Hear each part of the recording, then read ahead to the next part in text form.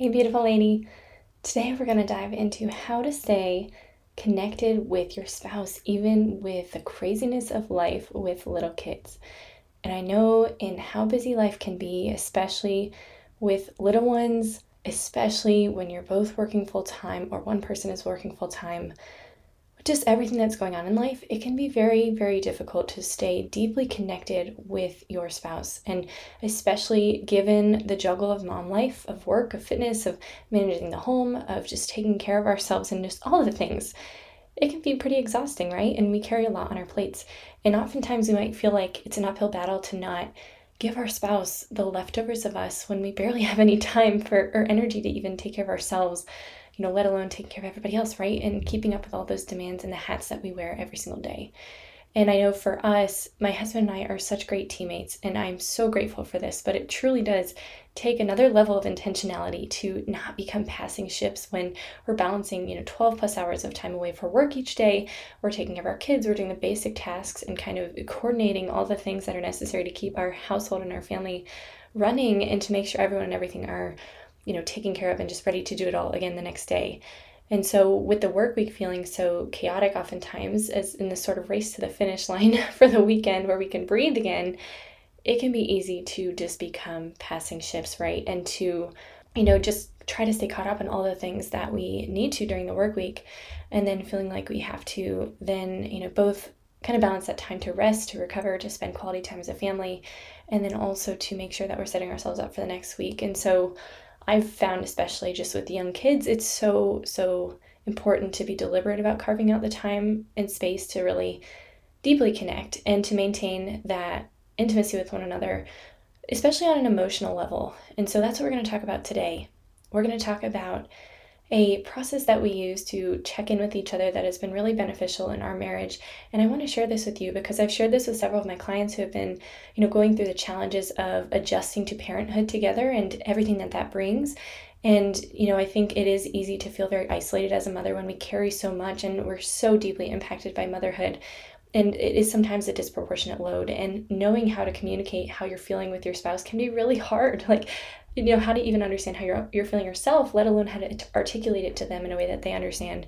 And so this has just been really, really helpful for us to foster that level of intimacy and connection with one another. So this has helped us really prioritize our relationship and our love for one another in the best ways that we can. And I really want to share it with you today. Hey friend, welcome to Arm to the Heart. I'm Megan Gephardt. I believe life and motherhood is a gift. I believe each of us are born with a unique mission we're meant to fulfill. I believe babies and dreams can and do go together. I believe it is possible to pursue the dreams in our hearts and also be a great mom at the same time when we let God lead us. I believe it takes a village and a whole lot of grace, and that military life and motherhood is so much better when we do it together. So let's put on the armor of God. Let's run this race set before us as sisters in arms, as sisters in Christ. So this is something that you can do to just do like a weekly or a bi-weekly check-in with one another, and it really helps you get to the heart of your spouse. And that's the point here, is to really give that space to nurture a meaningful, deep conversation with one another instead of it just being really surface level, to really check in with how each other are actually doing. And I know again, we can be such great teammates and we can just be managing all the things together, but how are we really deeply connecting with one another? That's the part that we can sometimes miss, right? And so before Tim left for his 4-month rotation to Korea, we did this really wonderful virtual marriage retreat. The theme for the first half of it was getting to know the heart of your spouse. And the retreat leaders shared this amazing set of questions for, again, a weekly check-in with your spouse. And they're just such good ones to open up to each other very vulnerably and peel back some of those deeper layers to grow in emotional intimacy together. So I'm going to give you these questions. It is 6 questions today. So number 1 is, what brought you joy this week? Number 2, what was hard or difficult for you this week? What was the hardest part of your week? Number 3, how can I love you best this upcoming week? Number 4, how can I pray for you this week? Number 5, is there anything left unsaid between us? Number 6, how are we called to bear fruit for God's kingdom as a couple? And so these are just such beautiful questions because, again, it gets deep really fast, but it also helps you warm up to getting deep because the first couple questions, it's like, what was something that brought you joy this week, right? Like most of us kind of can talk about that without it being uncomfortable. The second one, like what was hard for you or what was your biggest challenge this week? Like that starts to get a little bit deeper, right? And how can I love you best this upcoming week? It gives them the chance to reflect back.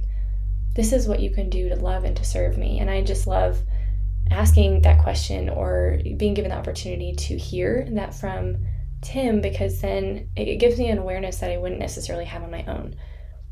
And then how can I pray for you this week? Like that's just such a beautiful question. Like I think it's easy to pray for a whole bunch of other people, but forget to pray for your spouse sometimes. And it's like, I really love, I have this prayer that I do every single day for Tim, and it's really just praying for his soul. And it helps remind me of what's most important and the sanctity of our marriage. And because I just hold it so sacred, and I always want to make sure that that is something that I'm honoring both in my prayer life and in my daily life as well. And then number 5, is there anything left unsaid between us? Like that's a really good question because sometimes there's those things that are like festering beneath the surface, but we are like waiting for the right time to talk about it. And it's like, in the craziness of the week, it's almost like it doesn't feel like the right time, but this is one of those things before it gets to be boiling over at some point, like before it really, really gets to bother us. Like if it's just starting to be a seed of something that's bothering us, like we should talk about it. And so this is a really good chance to address anything that has been left unsaid, or it hasn't, there hasn't been a right time or right space, sort of environment for the conversation. Like this is a really good time to do that. And then the last one, how are we called to bear fruit for God's kingdom as a couple? So this could be ways that we could serve together, ways that we could be an example for other people. It could be the question of, talking again about, are we going to be open to growing our family in this month? And so each of those questions I think are just really, really good ones to help us get to know the heart of our spouse and see each other fully, because each of us deeply wants to be seen, known, and loved. And this has just been so transformational for us in helping us just have a framework to go really deep together, because it's not always easy, and it doesn't always feel like, natural to like fit in deep conversation when we're just trying to manage all the things of life and little kids. And so this is something we can do at any time throughout the week, even just with like 5 to 10 minutes, and you could get as deep as you want really, but these are just really good guiding questions, and it gets, the more you do this, the more natural it becomes and the more routine it becomes as well. So I really just wanted you to know you're not alone in how challenging it is and how it can be to prioritize quality time together with your spouse, especially with little ones in tow. And so this is just something that I really wanted to share with you as a tool for you. So I pray that this blesses you and it blesses your relationship like it has ours. And I know we're going to be using it, I'm sure, through all the time apart that's coming. We've got about 8 months of time stationed apart in the coming months, and Tim will be able to visit us a few times throughout that time, but it's going to be hard as a family, and it's never easy to be apart. And I know for us, especially when we are apart, like that emotional intimacy is what is going to be most important, so we can really be able to express our love for one another. And so I know this is going to be a good tool for us, and I pray that it blesses each of you as well in different ways.